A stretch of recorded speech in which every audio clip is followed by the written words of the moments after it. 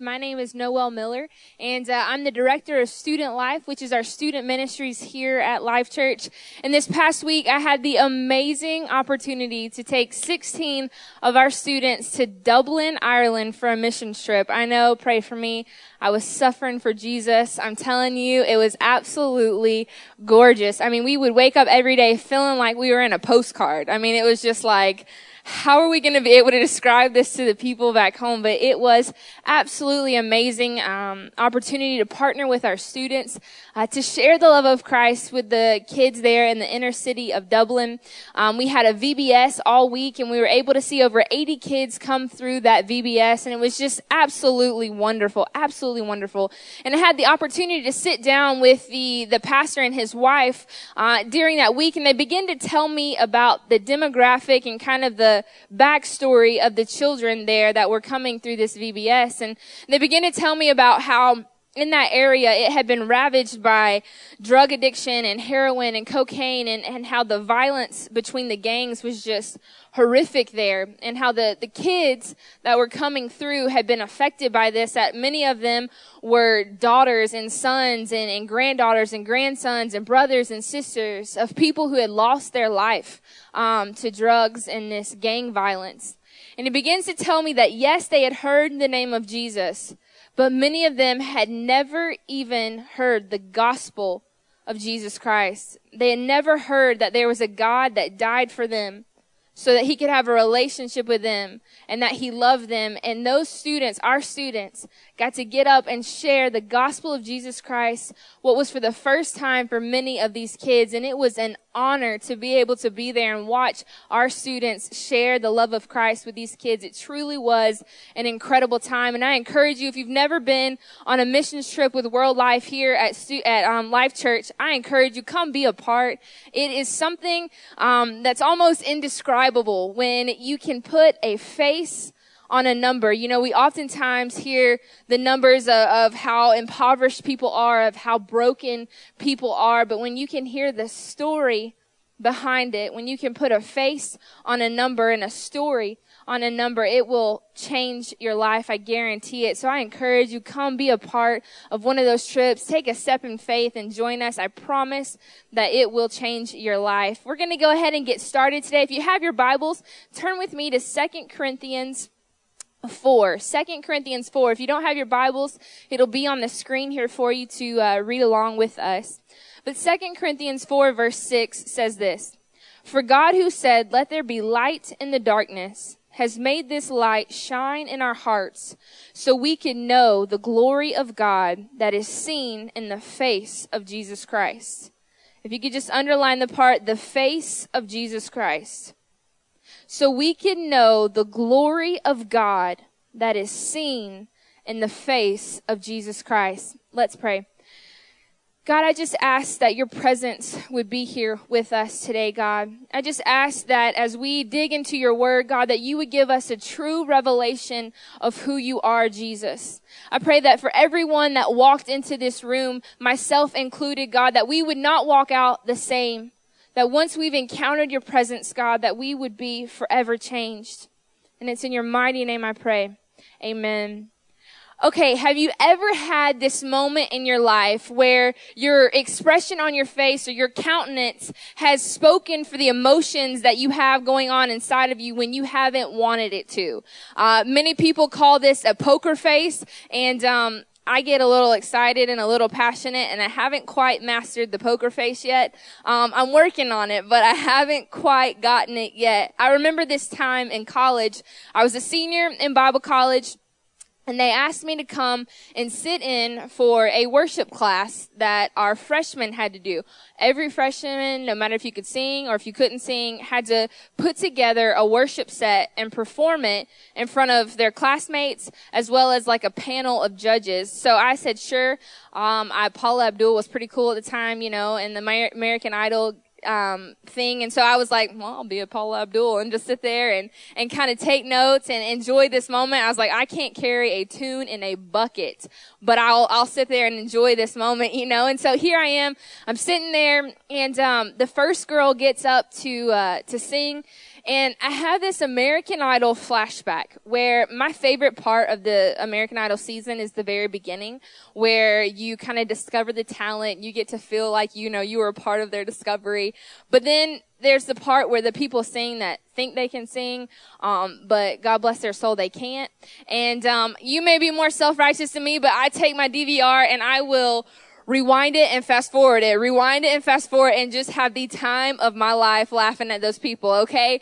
I'm sorry if that offends you, but I have a time laughing at those people. So this girl gets up and she begins to, I think what the Bible calls make a joyful noise, cause it sure wasn't singing, you know what I mean? And, I can say that because I make a joyful noise, I do not sing. But she begins to make this joyful noise before, God and everybody. And I'm sitting there and I'm trying my hardest to make sure that the countenance on my face is not saying what's going on inside of me, because it is hysterical. And I'm sitting there and I'm trying to pretend like I'm taking notes, and I'm trying to focus, because I know if I make eye contact with anybody, it's just over. Because you can feel the tension in the room of everybody that's literally about to die laughing. And in that moment, I look up and I glimpse in the back of the choir room, because that's where we were, and we had a closet full of choir robes, because our church was that cool, that we had choir robes. And in the back in that closet, I see our class clown, aka Kevin Miller, in the closet making crazy faces at me. And I'm like, are you serious? I'm on the front row trying not to hurt this girl's feelings. And I lose it. I mean, my shoulders are shaking. I'm laughing so hard. There are tears coming down my eyes, and it is not because of the presence of Jesus. You know what I mean? And I am just laughing hysterically. And I go to the girl after the class is over, and I'm like, I am so sorry. And she's thinking, yeah, right. The countenance on your face is speaking something different than what's coming out your mouth. I mean, you know what I mean? Have you ever had a moment where your face or your countenance has gotten you in trouble? Or maybe it's the opposite for you. Me and my dad, we're like best friends. We are like two peas in a pod. I love my father. I am a daddy's girl, okay? So if you ever need to know what one is, right here, I'm a daddy's girl. And I love my dad. And I can count maybe on one hand the amount of times my dad has had to get on to me. Yes, because I was that perfect of a child. No. But because he had this look. Now maybe you're a parent and you've dished out this look, or maybe you're a child and you've received this look. But it's that one that pierces straight to your heart. His eyes would get big as saucers and he would just look at me across a room and it would just pierce. And by the time I got to him, yes, I stopped what I was doing that was not right, but I was weeping. I'm like, and he didn't even have to say a word. The countenance on his face spoke a lot louder than any words could in that moment. And I've been at the opposite end of that as well. I played basketball all growing up. I played a lot of sports, and I could always find my dad in the crowd or in the audience, and his face was always that of I'm so proud of you. And I could always find that face, and in that moment, again, that countenance of his face spoke way louder than any words could in that moment. You see, going back to that scripture, at the very end it says that the glory of God that is seen in the face of Jesus Christ, in his face, in his countenance. You see, there is power in countenance. There is power in face. You see, I love social media. If you are on Twitter or Facebook, be my friend, follow me, Noel Miller 3, because it'll make me feel good about myself. I love social media, but there is nothing that can replace face-to-face. There's nothing that can replace seeing someone's face and the countenance that's on it. There is power in countenance. One of my favorite authors is A.W. Tozer, and he says this, that the most important thing about you and about me is what we think about when we think about God. The most important thing about you and me is what we think about when we think about God. It's what we imagine God to be when we hear him mention it. It's imagining his face when we hear about him. It's imagining what we perceive God to be when we think about God. You see, it's like coming into a church service and hearing about the grace of God and hearing how his forgiveness covers a multitude of sins, and how gracious God is and how loving and forgiving God is. But if you walk into the service with the perception that God is a condescending God, that he's a judgmental God, that he's an angry God, you'll never be able to hear the truth of the gospel because of what you have perceived his face to be. You see, the reality of the truth of the gospel is often trumped by what we perceive God's countenance to be towards us. There is power in countenance. It's like walking into a worship service and kind of doing the half raise. You know what I'm talking about? Like, I don't want anybody to see me. I see it a lot with students because they're like, I don't want anybody to worship. I don't want anybody to see me worship kind of deal. And it's like, well, you can't give me you can't give me the hands all the way lifted. Or you pick up your Bible after not reading it for a couple weeks and you feel or you perceive God to say, you're going to read your Bible now? You haven't read it in 4 weeks. Or you're going to go to church now? You haven't been there in 4 months. What are those people going to think? We perceive God to be this angry, judgmental, condemning God because we have the wrong perception of his countenance. We have the wrong idea of what his face is. It's the whole, I know what you did last summer kind of moment with God. Like, I'm going to judge you for what has happened. When in reality, his countenance is that of love and grace and forgiveness. You see, there's revelation in understanding the countenance of God. Not only is there power, but there's revelation in understanding what God's face is towards you and towards me. You know, in the Old Testament, face is often a metaphor for judgment. So if God's face is towards the people, then it's all good in the hood. You know what I mean? And then if his face is against the people, then there's something in between them and God. The Bible says in Isaiah 49:2, it's your sins that have cut you off from God. Because of your sins, he has turned away and will not listen anymore. Because of your sins, he has turned away and will not listen anymore. You see, God hates sin. He does not play with sin. He does not double date sin. He does not hang out with sin in the club on the weekend. God hates sin. God is not pleased with sin. Sin is what separates us from where we should be with God. It's what causes him to turn himself away from us. Sin. He hates it. He hates sin. The Bible says in Isaiah 54, verse 8, that in a burst of anger, I turned my face away from you for a little while. But with an everlasting love, I will have compassion on you. You see, but there's this everlasting love that I will have compassion on you. Yes, God hates sin. But when we put our faith in Jesus Christ, there is a permanent, everlasting love that God has for you and for me when we put our faith in Jesus Christ. It's like having a blurred vision of God without our faith in Christ. But the minute that we take that step towards him and that faith with him, the Bible says that without faith, it's impossible to please God. But when we put our faith in him, he is eternally and permanently pleased with us. It's that blurred vision with God. I have horrible eyesight.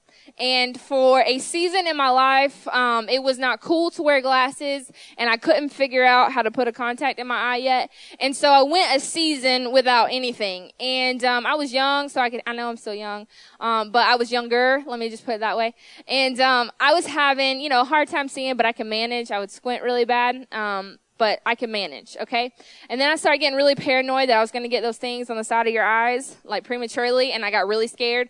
And so I thought, well, I probably should go ahead and get some glasses and some contacts and grow up, be a mature adult, and handle this issue, okay? So I did. And I can remember the first time walking in Target after I had put my contacts in at the store and walked in there.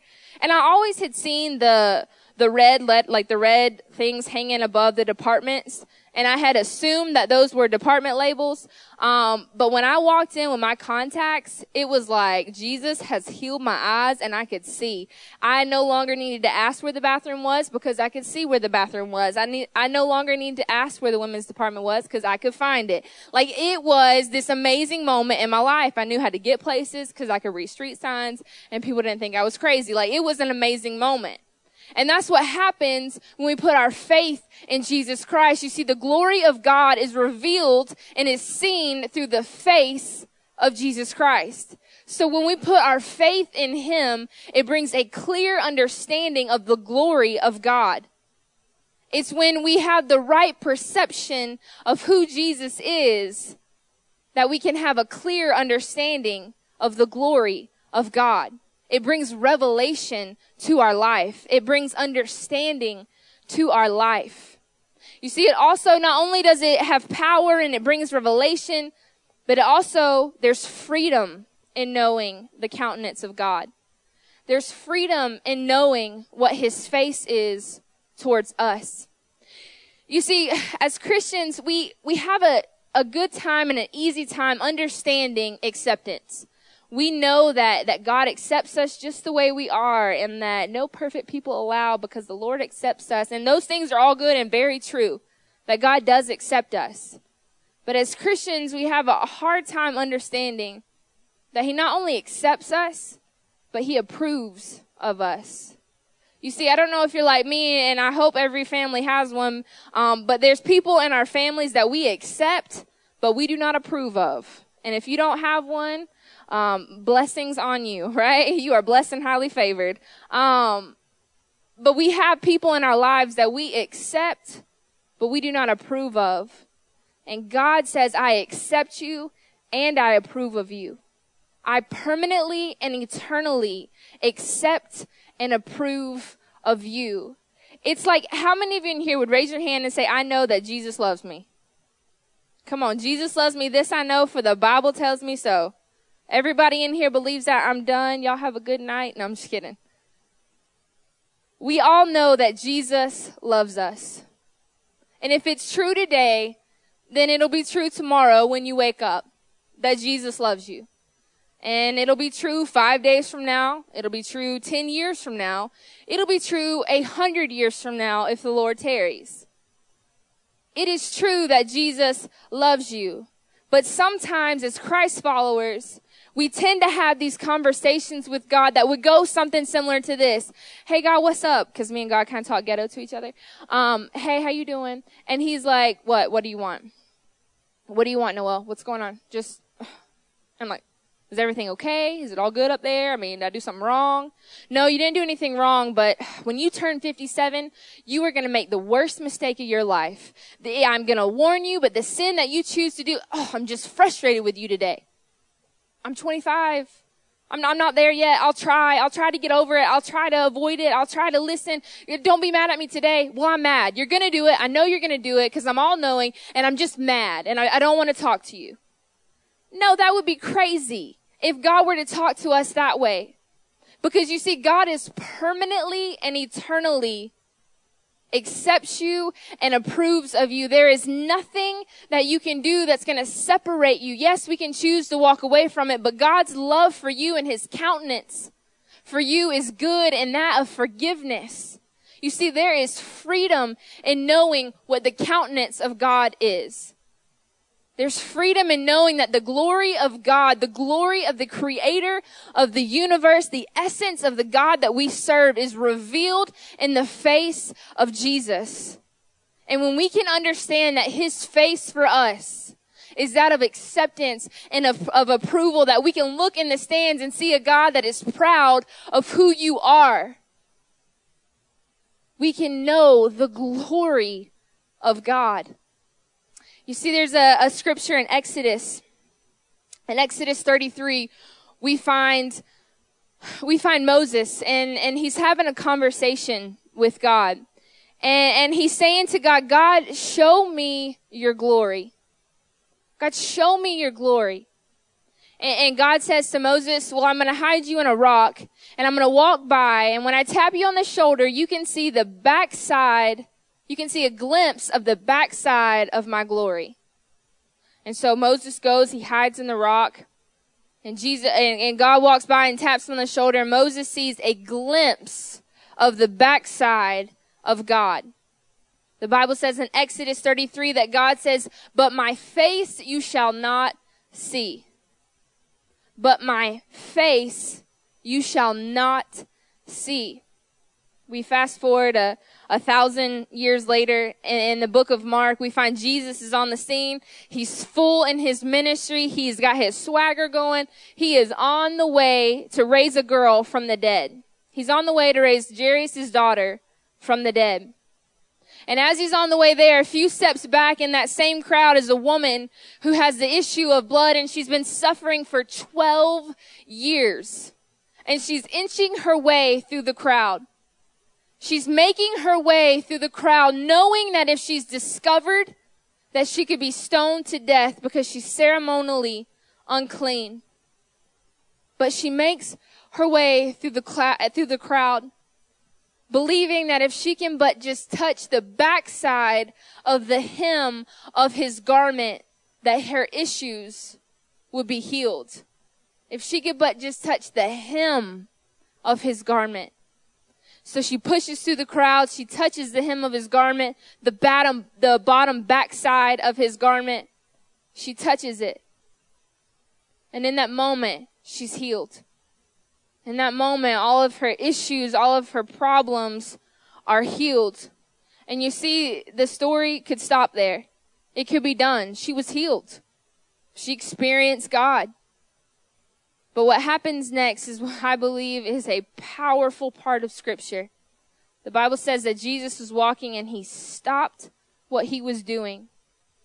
And he turns around searching for the person who touched him. You see, we need to tell a lost and dying world that Jesus is searching not to condemn, not to judge, but he's searching to love and to save and to restore and to help. You see, Jesus begins searching through the crowd to find the person that touched him. And here she comes, the Bible says, trembling. Can you just imagine she's trembling at what's just happened to her? Trembling at the fact that she suffered for 12 years, and in a moment with God, it all goes away. She's trembling at the fact that she knows she's ceremonially unclean, that she knows she doesn't deserve the moment that she's had. And here comes Jesus searching for her, and she's trembling. You see, many of us come into the presence of God and we're trembling. Because we're like, God, you don't know the sin that I have buried. You don't know the anger that I walked in here with. You don't know the struggles that I'm facing, the temptations that I fall to. And we come before God trembling because we think we don't deserve it. Because we think that we don't serve a God that sent his son for us. And here she is trembling before him. And Jesus reaches out, shows her his face, and says, go, your suffering is over. Your suffering is over. He shows her the countenance of his face and says, go, your suffering is over. You see, I believe that God did not send his son to be sacrificed, send his son to be broken, bruised, crushed, sacrificed for us so that we could see the bottom backside of the glory of God, but that we could see and look full into his wonderful face, and that he could tell us, go, your suffering is over. You see, when we have a clear understanding of what the countenance of the God that we serve is, it changes our life. It changes everything about us. Because we serve a God whose countenance is good, whose countenance is that of grace and of love, that died so that we could look full into his wonderful face. That we could look full into his face. You see, it goes on to say in that verse, in 2 Corinthians, verse 7, goes on to say that we have this light in jars of clay in us. You see, when we have a full understanding of the countenance of God, then we can shine that light to others. When we know what it's like to be forgiven, we can forgive others. When we understand that we serve a gracious God, we can be gracious to others. When we understand that the face of God is not judgmental, it is not hateful, it is not condemning, but it's of love and peace and joy, then we can be that to a lost and dying world. But we first have to understand the countenance of our God and that his glory is revealed through the face of Jesus Christ. I'm going to ask everyone in here to bow your head and to close your eyes for a moment. If you would say, Noelle, I hear you talking about this God that sent his son, and I don't even know him. I don't even have this relationship with him. And you would like to make that commitment today. And you would like to say that today. If that's you, I'm just going to ask you to be bold and brave and just slip a hand up. If that's you all over this place and you want a relationship with Jesus Christ, I just simply ask you to raise your hand. Maybe it's your first time or the first time in a long time. Or maybe there's some of us in this room that it's been a long time since we felt forgiven. It's been a long time since we've looked full in the wonderful face of our God and felt completely forgiven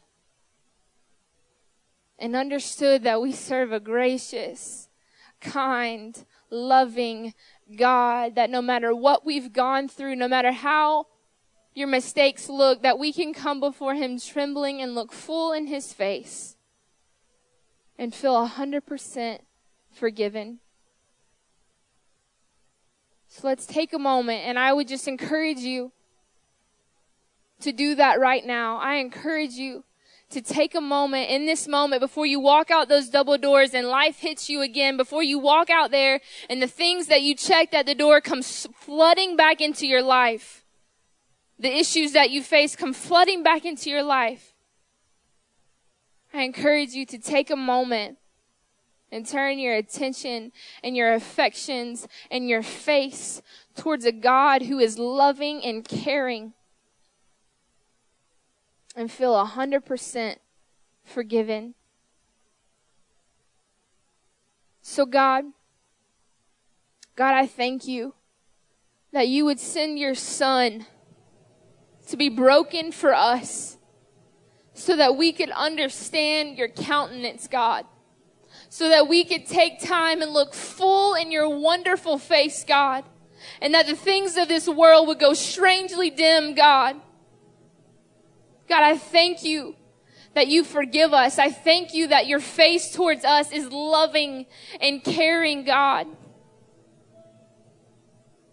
Jesus, I pray that as we look in your face, that the glory of God would be made real in our lives. God, that your grace and forgiveness and love would be made real in our lives so that we could show a lost and dying world that you are searching for them and that there is a God to find forgiveness in.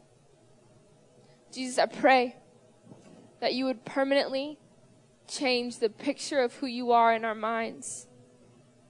No matter what we faced, I pray this in your mighty name. Amen.